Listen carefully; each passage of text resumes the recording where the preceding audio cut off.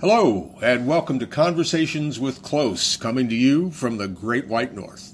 I'm Michael Close. I'm glad to have you with us. On this podcast, you'll hear interviews with magicians from around the planet. I try to ask the questions designed to spark robust discussions, giving you information and insights you won't find anywhere else.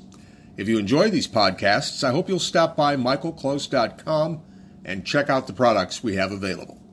And now, let's get into today's podcast.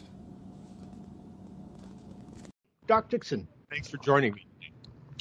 Thank you. It is good to be with you with this miracle of electronics, which was not present 30 years ago. No, we had to get no laughs in person. Yes. Exactly right. So I'm trying to remember our most memorable meeting, or one of our memorable ones, was in Florida at an IBM convention in Orlando, I think. But did I know you before that convention? Had we crossed paths before that? We must have, I think. But I guess I just got to know you better there. I think that was it. Yeah, that would have been, what, 94? 94. Okay. Something like that. Or 92, either 92 or 94. It was the year Steve Bedwell won the Gold Cups. So I suppose those of you with instant Google access can find out when that was, or perhaps Steve remembers that because it was fun. So for as long as I've known you, I know very little about your background. So can we go back to the beginning and tell me about where you grew up, where you were born, brothers and sisters, folks, things like that? Sure. I grew up in a little town, McKeesport, Pennsylvania, just outside of Pittsburgh. Dad worked for the bus company. Mom was a stay-at-home mom. I'm the youngest, have an older brother, older sister. They're still back up in PA. I'm near Atlanta, Georgia now. And what's the how I got into magic story was, like many guys of our generation, got the Amateur Magician's Handbook as a gift when I was like 10 or 12, and that was pretty much it. I mean, I had other magic books before then, but, that's the one that has sunk its hooks in a lot of us. It seems to be a book recommended by lots and lots of guys, and lots of guys who've gone on to be professional magicians, as a matter of fact. So was there a magic shop within driving distance, or did you have to do things mail order?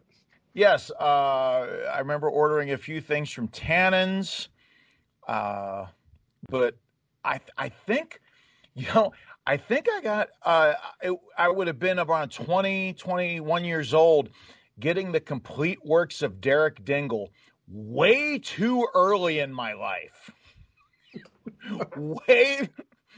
Way too early. I was like, here's a scalpel. Yeah, you've had the first aid class. Go have some fun. So were you... Then my magic shop of choice quickly became the Cuckoo's Nest in Pittsburgh. Ah, okay. Now, were you the kind of kid who did shows during high school to make a little extra dough? No, I was not. I think my social acumen was even lower than most magicians at that point. So no, I was mostly a close-up guy. I see. I didn't really have a stand-up act because I started doing restaurants in my early 20s, and I think only after that did I cobble together some type of stand-up act. I see. Maybe people would like to know why we call you Doc. Oh, I worked on an ambulance. In fact, I almost ended up that route. I became an EMT, I think I was 16 years old, emergency medical technician. There was a very active local ambulance service in my town. I mean, literally, the base of it was 4 blocks from my house growing up. So I did that. I think at one point, I think one year I remember volunteering like 900 hours, which is a lot. But for whatever reason, I didn't go that route. I think like on the Penn and Teller intro, I decided it was a lot easier to mess up a card trick than to mess up an ambulance call. And the stakes, weren't quite as heavy. Wow. Um, did you do the college route? A couple years down in Texas, nothing to speak of. But then came back home, and that's, I think, when I started doing it for a living, like 21, 22. Totally, what is it? 90% chutzpah, 10% smarts. Well, By the way, the word chutzpah, the show will be goyim captioned.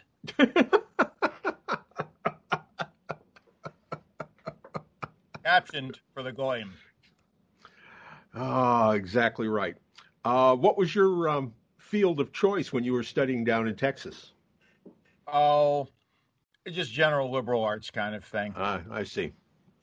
The perfect thing that prepares you for a life as a close-up magician. Yes, that's it. I should have gone to a bartending school. That might have helped more. Did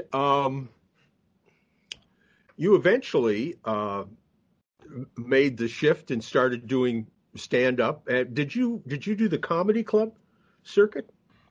I did that for a chunk in the 90s, like 95, it's around 2000. Did that. I think my busiest I was on the road about a half to 2/3 of the year. And I still do it occasionally, from some old bookers and club owners. So were you doing comedy magic or were you doing just pure stand-up? Comedy magic. Yeah. Comedy magic, yeah. Yeah. Now I do some stand-up in the act, but you know how it is. Now that I'm married with a kid, the stand-up writes itself. You just pick up your diary and read from it. Yes. That's pretty much it. I'm just going to take a few moments in my act now to help you people appreciate how good your lives are. Yeah. 2 Thanks days for ago. getting me out of the house. 2 days ago. So you and I had the pleasure of working together for season 6 of Fool Us, I believe. Season 6, not the one that's airing now, but the one before. And I always get lots of questions from magicians about Fool Us, and they sort of want to know a lot about the behind the scenes kind of stuff. That was a tough season for all of us. Sure. Because that was the season that Johnny was hospitalized right at the very beginning. So we all sort of soldiered through it, but it wasn't a lot of laughs and giggles and grins. Do you want to tell some folks about your experience on the show? Well, I will say first, touching on what you just mentioned. Yeah, that was personally it was a bit of a letdown. I had met Johnny once or twice before, but and particularly with the routine I did, it doesn't get much more old school than the shell game. Not being able to interact and hear Johnny's input on that. I mean, I say this somewhat selfishly. Yeah, that was a bummer. It was a bummer, and of course, in the far more important and larger picture, that was a very sad thing for everyone, particularly like you and Penn and Teller, who are very close with him. But all that being said, Fool Us. And you've read, I've posted before, a 100% wonderful experience. I sound, when I say this, I sound like a 50-some-year-old fanboy, but nothing negative about it. I mean, in any way, shape, or form. And I've done a little other TV, and I had some, hiccups here and there, locally and nationally. But the Fool Us experience, from the guy that picked me up at the airport, of course, our interactions before that and during the time there, to everything. And it's not. I mean, I was one of the guys that won the trophy, but I would have felt the same way without that.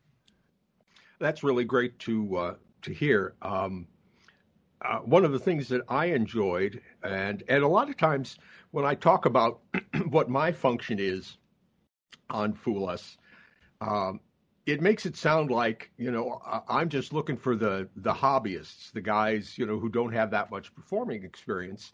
But I like to try to, if I can spot any little rough edge that, that I can help smooth out, because my only goal on Fool Us, I want everybody to look great. I want everybody to do a great job.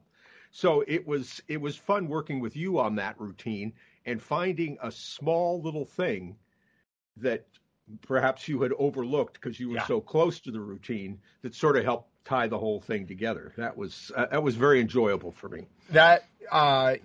Yes, and though it was small in the volume, the words, it was like a lever. I mean, if I'm assuming probably most of your viewers or listeners have seen it, but the line that tied it in this kind of Sixth Sense kind of way, these rules that were stated at the beginning now come full form at the end. Yeah, that was big. And as I told you, publicly on your Facebook page, at first I thought the idea was so bad. I thought, well, how do I put it? This sucks in the worst way. It is contrived to suck. I hated it. But then I ran through it a few times. I'm like, no, that's good. That's really, it's really funny. Good. Well, it was gratifying to see it all pay off, because it did provide this overarching hook and this, it's funny. And I forget who it was who made this observation. It might have been Alex Elmsley, that sometimes a trick can be improved if the audience can see what the ending's going to be a fraction of a second before it happens, where they can make that jump and go, oh my gosh, this is, and then, then it's only a beat, less than a beat, a 16th note before it happens. But there's something satisfying to them about being able to put all the connections together. Yeah, yes. I don't know if Elmsley said it either, but I've called that in different terms, same meaning, the no magnifier. If you can get them to foreshadow it for a fraction of a second before it happens, and for them to go, no, whatever, like in their heads, whatever happens after they say no magnifies what's about to happen. Whereas if they don't do that, then you haven't given them a moment to appreciate the impossibility of it, and the reaction isn't going to be as good. I mean, as great as he was, and his career path and legend among legends, Don Allen, when he would produce the ball bearing underneath the big cup, or I forget exactly what it was, or whatever, the hat, when he would say, kind of lost our bearings here, and then the ball bearing would come out, I kind of think he was going for that, but without achieving it. But, and it's, and I don't say that lightly, because it's Don Allen and great amongst greats. But I think when you can magnify it beforehand, does it crush their heads? Yeah, and not every trick lends itself to that, unfortunately. But because you have to be, it requires real careful scripting, because if you're not careful, you're going to give too much away. If you're too subtle, they're not going to pick up on it and hang on to it and put all the connections together at the end. So it's a real interesting combination of routining and scripting, and you almost have to work from the end to the backwards to cover all the bases on it. You sort of have to decide before you start the trick that Bruce Willis is dead.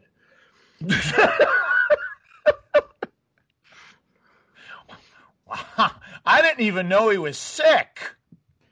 See? And it wasn't a good enough reaction because I didn't tease it at the beginning of the interview. That was my problem. Problem. I think building something like this in a routine, you ever see those things where somebody orders a latte and they look down at it and the Mona Lisa is painted in the foam? And I look at that, and it so many times I draw this comparison when I see that to live performance. It's so delicate. It doesn't last forever. And when it's gone, the only thing that lives is the memory. And it's a delicate thing to craft that. And I mean, I wish I could say I get it right all the time. I don't know what percentage I get, but it's not easy. It's not an easy thing. Well,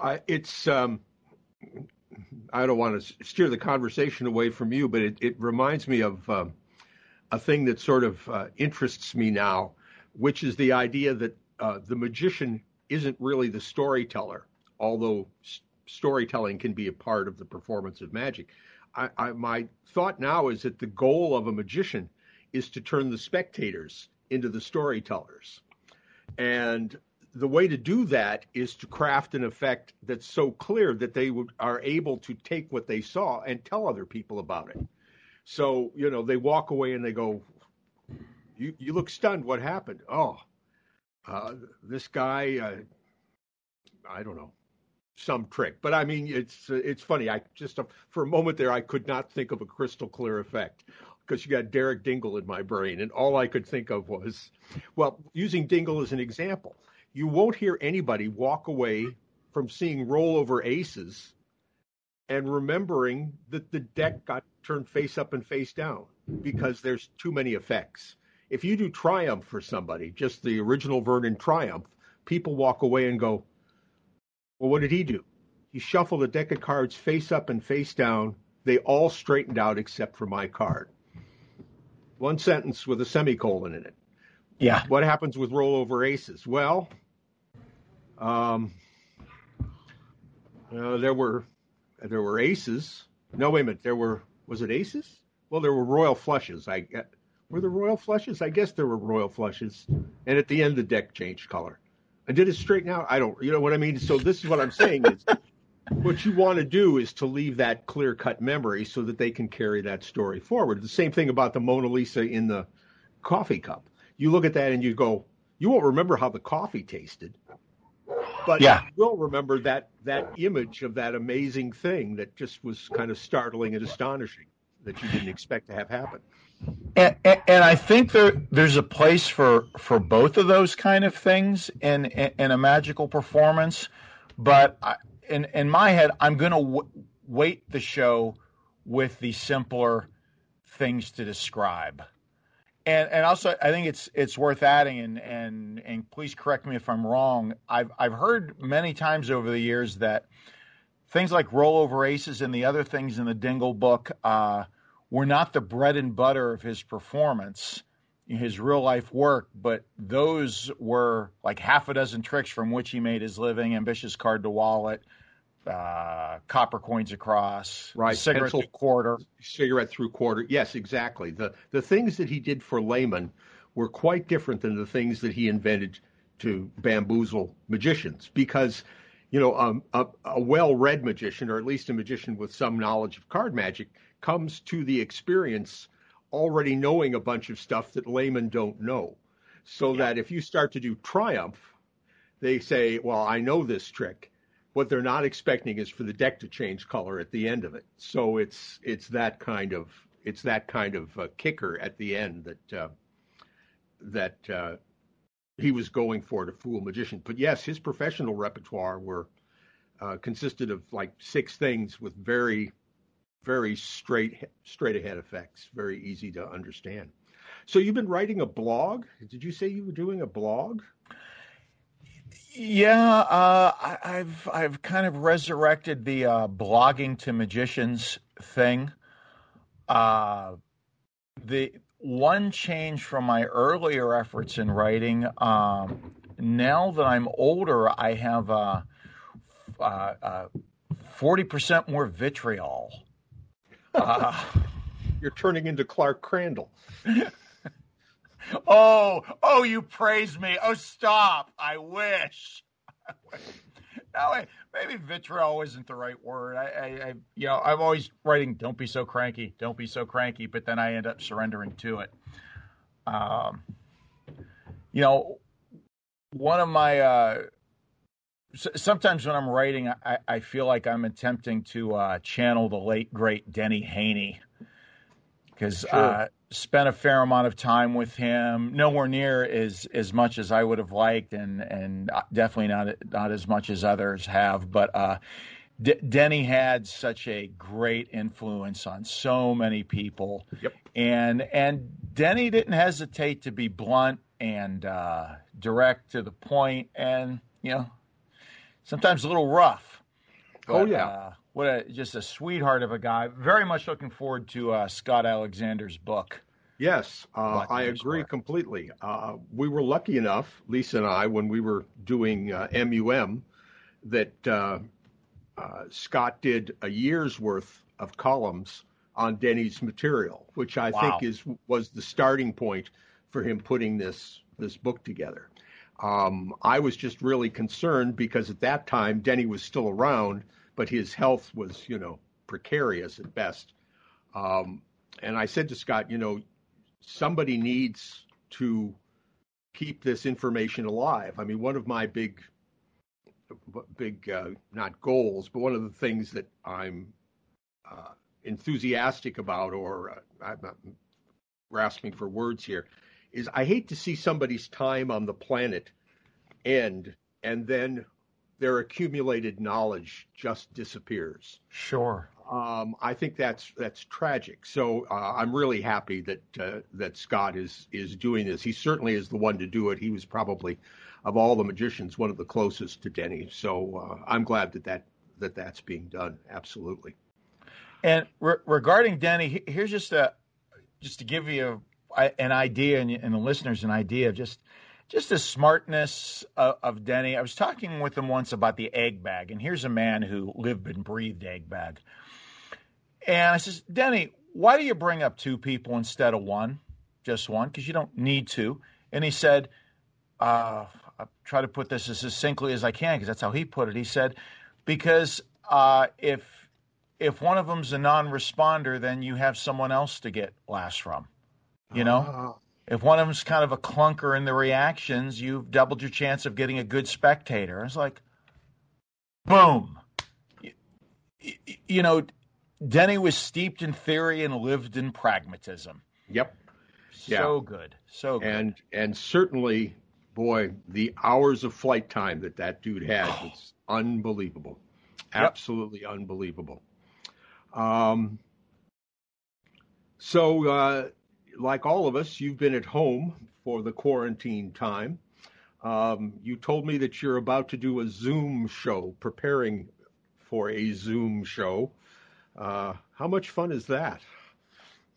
Do I detect amusement in your tone, Mr. Close? Not at all. Not at all. I applaud anyone who I actually I applaud anyone who tries it simply because it's so profoundly difficult to do to create an experience that's effective for the people watching. One of the things that you and I have talked about, uh, partially in preparation for Fool Us, but also that I told other magicians, is when you draw that box around the performance that the TV screen or the TV monitor draws around you, you lose a lot of the ability to incorporate the skills that many of us have spent a lifetime trying to acquire. Because for the most part, misdirection goes out the window.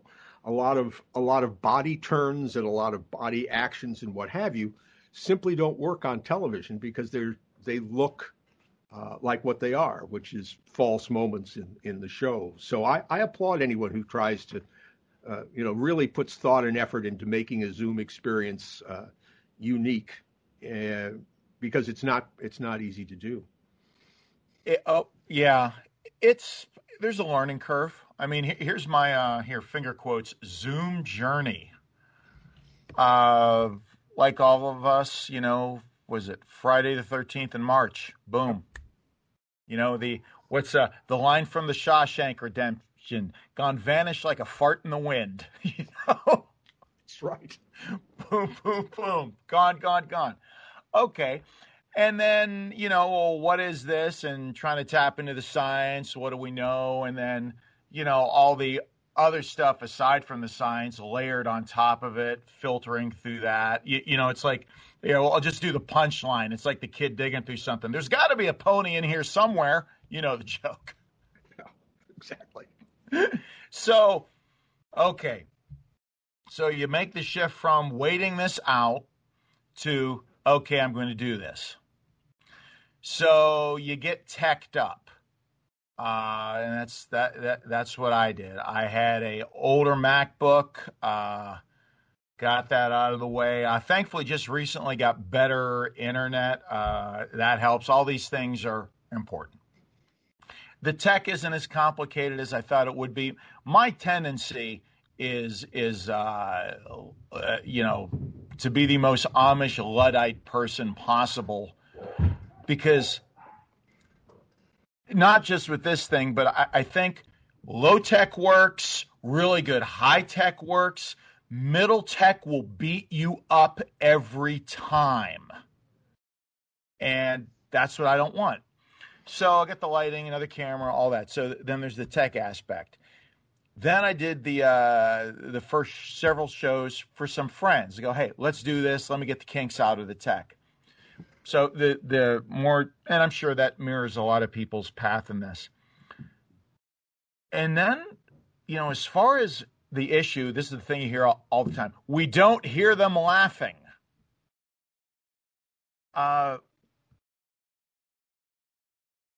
It's not about me. That's more than ever in a live show. It's not about me. In an in-person show and in a live Zoom show, it's not about me. I've taken the material that works from my old show to the Zoom show, and that which could transfer. Now obviously a lot of it couldn't. And that's another thing. I've been doing a Cards Across routine for I don't know how many decades. It just wasn't going to work on Zoom. And it's like, that's my baby. I know where every laugh is. It's a big chunk. It rocks the room. It's not working on Zoom. Bye. Oh, but then that's so tough.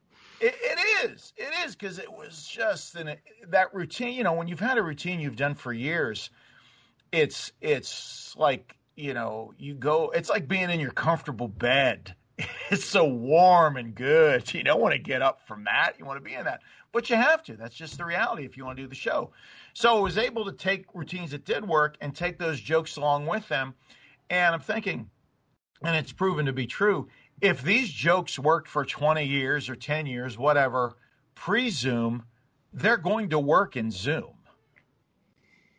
If these tricks were amazing, take a trick we're all familiar with, Invisible Deck. Which that was the pre-Zoom investment. Invest in invisible decks.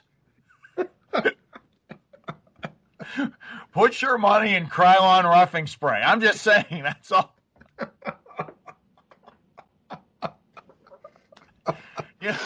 So Andy Gladwin and Josh Jay are like, we sold another gross of roughing sticks. But it was amazing pre-Zoom. It's amazing now, and so are a lot of other things. And it's easy to compare to a live in-person show, but okay, compare it to a non-live Netflix or Hulu experience for the audience. It was on.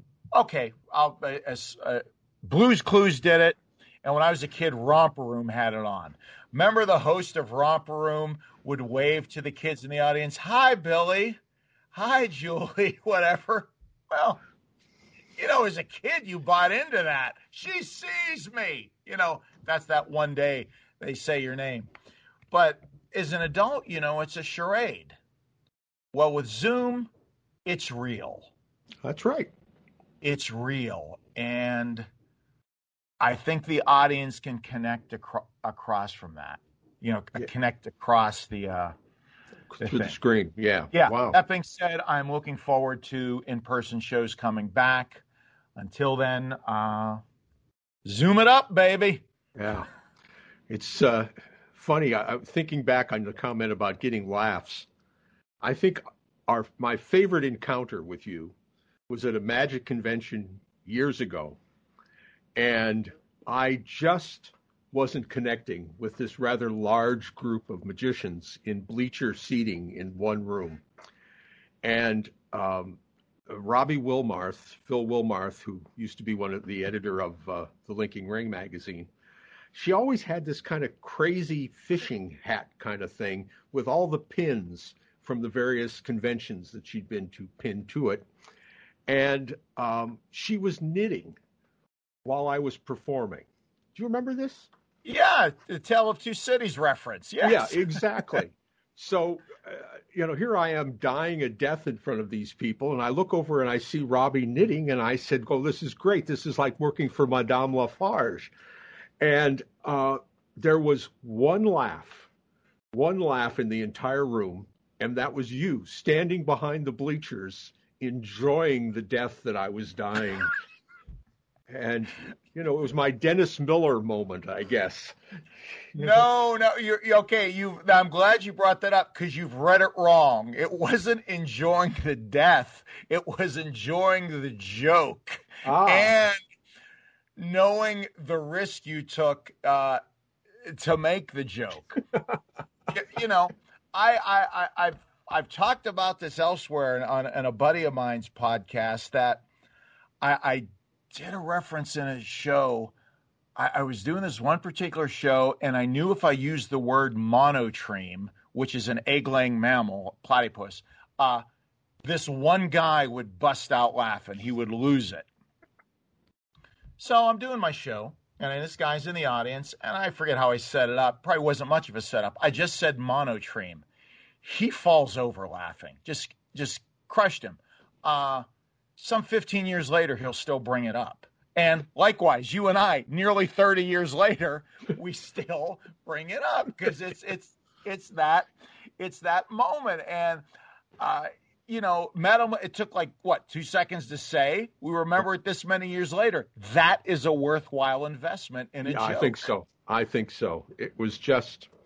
It was craziness. It was now craziness. when you started throwing knitting needles at her, that was a little over the top, I thought.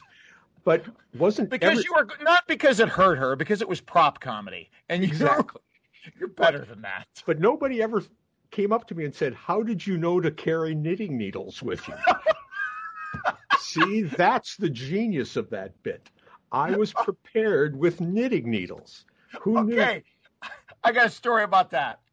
I'm working a festival, and this guy comes up wearing a pith helmet, and I point him out to my audience. This guy's still in the lane. I point him out and say, "Look, he's wearing a pith helmet. Do you know why he wears that? Safety reasons." And a lot of the audience knew me in this particular venue, knew my show, had been to the show several times. And I'm thinking, and the joke scored well, and I'm thinking the only reason it did is they sensed he has had that joke in the holster for years. Just waiting for that one guy. Let me go to my bat belt. What was my utility belt of the bat shark repellents, the manta ray. Oh yes, pith helmet jokes. Oh man, that's very funny. Well, Doctor, thank you for your time. This has been a delight. I'm glad that you and yours are safe and sound, even though you're in the deep south. I won't hold that against you. We have barbecue down here. Well, that'll save you, by golly. The healing power of barbecue is what I think is important. Indeed. Yes, sir, Bob. So my guest today was the great Doc Dixon. Hey, Doc, do you have a website? Do you peddle stuff? And where can people find you if they want to read your blog? Sure. I'm not peddling stuff yet. That's probably the best verb to describe it, but will be soon. But DixonMagic.com, DIXON Magic.com. You could find the blog there. Typically trying to blog every Monday. Perfect. Thank you so much, my friend. Thank you, Stay brother. safe. Good to talk. See you down the road. This has been another Conversation with Close. Thanks for listening. If you enjoyed the podcast, be sure to tell your friends. You can like us on Facebook at Michael Close Magic. Follow us on Twitter at Mike Close Magic. And you can visit our website, which is michaelclose.com. If you'd like to help support these podcasts, you can do that at anchor.fm/Michael Close. In that way, we can continue to bring you high-quality content. Until we meet again next time, so long from the Great White North.